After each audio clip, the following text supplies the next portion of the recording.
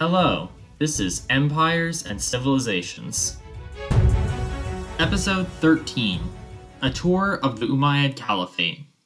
While writing the script for these episodes, I realized that I was just racing ahead with history and not covering other aspects of the Umayyad Caliphate.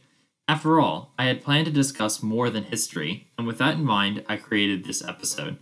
I decided to focus on three aspects of the Umayyad Caliphate: its geography, art and architecture, and religious and social makeup. Hopefully, this will facilitate a greater understanding of the Umayyad Caliphate. The Umayyad Caliphate was the seventh largest empire of all time, containing 4.3 million square miles from Spain to Sind. The Caliphate was divided into provinces, and I will discuss each region from west to east, starting with Al-Andalus. Al-Andalus was the province containing what is now Spain and Portugal. Although it was a standalone province, it was often under the influence of the Umayyad court in Damascus or North African governors. Under its first governor, Abdulaziz ibn Musa, the son of Musa ibn Nusayr, the de facto capital of Al-Andalus was Seville, but later governors made Córdoba the capital. Córdoba would become the principal city of Al-Andalus in later centuries and would serve as the capital of later civilizations. Moving southeast, we reach the region of Ifriqiya, which comprises all of North Africa with the exception of Egypt. Ifriqiya contained a majority of Berbers and a minority of Arabs. Ifriqiya's capital was Kairouan. Note that Kairouan was a new, planned capital. This was pretty consistent with Umayyad policies of building entirely new urban centers and destroying ancient ones. Moving east, we reached Egypt. By the time Amr ibn al-As began his conquest of Egypt, the main Egyptian city was Alexandria, site of the famous library and lighthouse. In 642 or 643, while returning from the siege of Alexandria, Amr laid the foundations for a new Egyptian capital, Fustat. Located deep within the Egyptian interior and bordering the Nile River, Fustat was deemed safe from Byzantine naval attacks. Fustat's proximity to the Babylon fortress allowed Amr to hire available Coptic officials.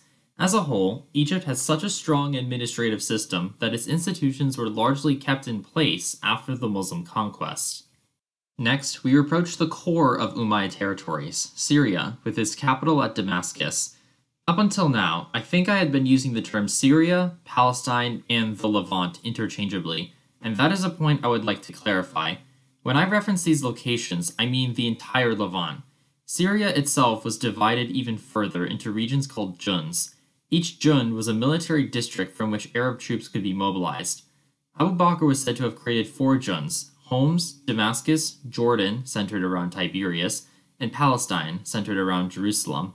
A fifth Jund, Kinazrin, was established during the reign of Yazid I. The army located in each Jund was entirely funded from the land tax, though volunteers could join without pay. The system of Junds allowed the Umayyads to conduct spectacular campaigns. South of Syria was the Arabian Peninsula, which I covered in great detail in the very first episode. The only part of Arabia that was of crucial importance was the Hejaz, a region in western Arabia. Hejaz contained the holy sites of Mecca and Medina, the former being the destination for the annual Hajj, or pilgrimage. Moving northeast, we reach Iraq. For decades, Iraq was the epicenter of struggles between the Umayyads and their rivals, whether they were the Shia, Zubayrids, Kharijites, or followers of Ibn al-Ashaf. Previously, the main city in Iraq was Ctesiphon, the capital of the Sassanid Empire, but the urban centers shifted to the newly founded cities of Kufa and Basra. Ctesiphon would continue to exist, but the Arabs renamed it to Al-Madain, meaning the cities. Hopping across the Zagros Mountains, we reach Persia, which is divided into many different regions. Moving from southwest to southeast within Persia, we encounter Khuzestan, then Fars, then Kerman, then Makran. Located south of the Caspian Sea was Kumus, and east of that was Jurjan. Located in the far east was Sistan, and located in the far northeast was perhaps the most important region, Khorasan. Situated far away from Damascus, Khorasan was somewhat free from Umayyad influence. Unlike in other provinces, the Arabs who settled in Khorasan intermarried with the indigenous Persian population, giving rise to a native Persian culture. The most northeastern part of the Umayyad Caliphate was the region of Transoxania. As I discussed in an earlier episode, Qutayba ibn Muslim conquered the western part of Transoxania, beginning the spread of Islam into Central Asia. With cities such as Samarkand, Bukhara, and Bekan, Transoxania provided access to vital Silk Road trade routes. Now I'll switch to Umayyad art and architecture. During the Umayyad Caliphate, Islamic art was still in its infancy, yet the formation of Umayyad styles would affect future developments in Islamic art. Early Umayyad art heavily borrowed from Byzantine and Sassanid styles. After Muawiyah I consolidated power in Damascus, his need to exert his authority was somewhat satisfied through court art. Following an old Persian tradition, the Umayyads imported various artists from across their empire to create works that benefited the ruling class. Even the subject matter in Umayyad art bore similarities to those of earlier Persian empires. Several Umayyad palaces contained depictions of gift-bearers, subjects that were also present in Achaemenid reliefs. In general, Umayyad architecture relied on the following design elements: semicircles, flat or pointed arches, wooden or stone domes, and tunnel vaults. In what is now the country of Jordan, the Umayyads built a series of palaces or desert castles. These desert castles served as the residences of Umayyad princes. Perhaps the best known of these desert castles was Qusayr Amra, located in northwest Jordan and constructed by Al-Walid II while he was still a prince. Although the castle was discovered in 1898, photographs of the castle from both the interior and exterior were not published until 1907, when it attracted international attention. Although the castle does not look monumental from the outside, the magnificent frescoes on the inside make it world famous. The paintings mainly depict scenes of everyday life, but there are two paintings that stand out. One fresco, painted on a dome intended to represent heaven and features the Great Bear, Little Bear, and zodiac constellations. Another fresco depicts 6 kings who were defeated by the Umayyads, including the Byzantine Emperor, King of the Visigoths, and Sassanid Shah. Though the so-called 6 Kings fresco is in a terrible state, 4 of the 6 figures were identified by Greek and Arabic inscriptions above their portraits. There are also portraits of the prince himself.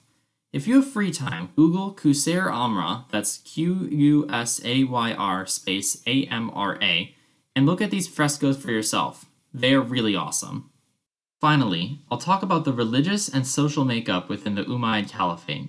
The Umayyad Caliphate was a multinational empire filled with many different types of people and languages, but Umayyad society was divided based on religion and ethnicity. A rough hierarchy was as follows: first, Arab Muslims, then non-Arab Muslims, then dhimmis, then everyone else. For the most part, Arab Muslims ruled over the provinces. Despite the fact that Islam taught that all Muslims were equal, Arab Muslims saw themselves as superior to everyone else and refused to intermingle with local populations. As the Umayyad Caliphate expanded, the number of non-Arab Muslims increased, and the idea of Arab superiority over the Muslim world was increasingly questioned. Dhimmis, or people of the book, were non-Muslims who believed in different religions. In exchange for accepting Umayyad rule, dhimmis were granted protection and freedom of religion. Dhimmis were required to pay the jizya, or poll tax, which was levied on them. Of course, as Umayyad subjects were converting to Islam in vast numbers, the annual revenue from the jizya was less and less, forcing the Umayyads to adopt more desperate measures.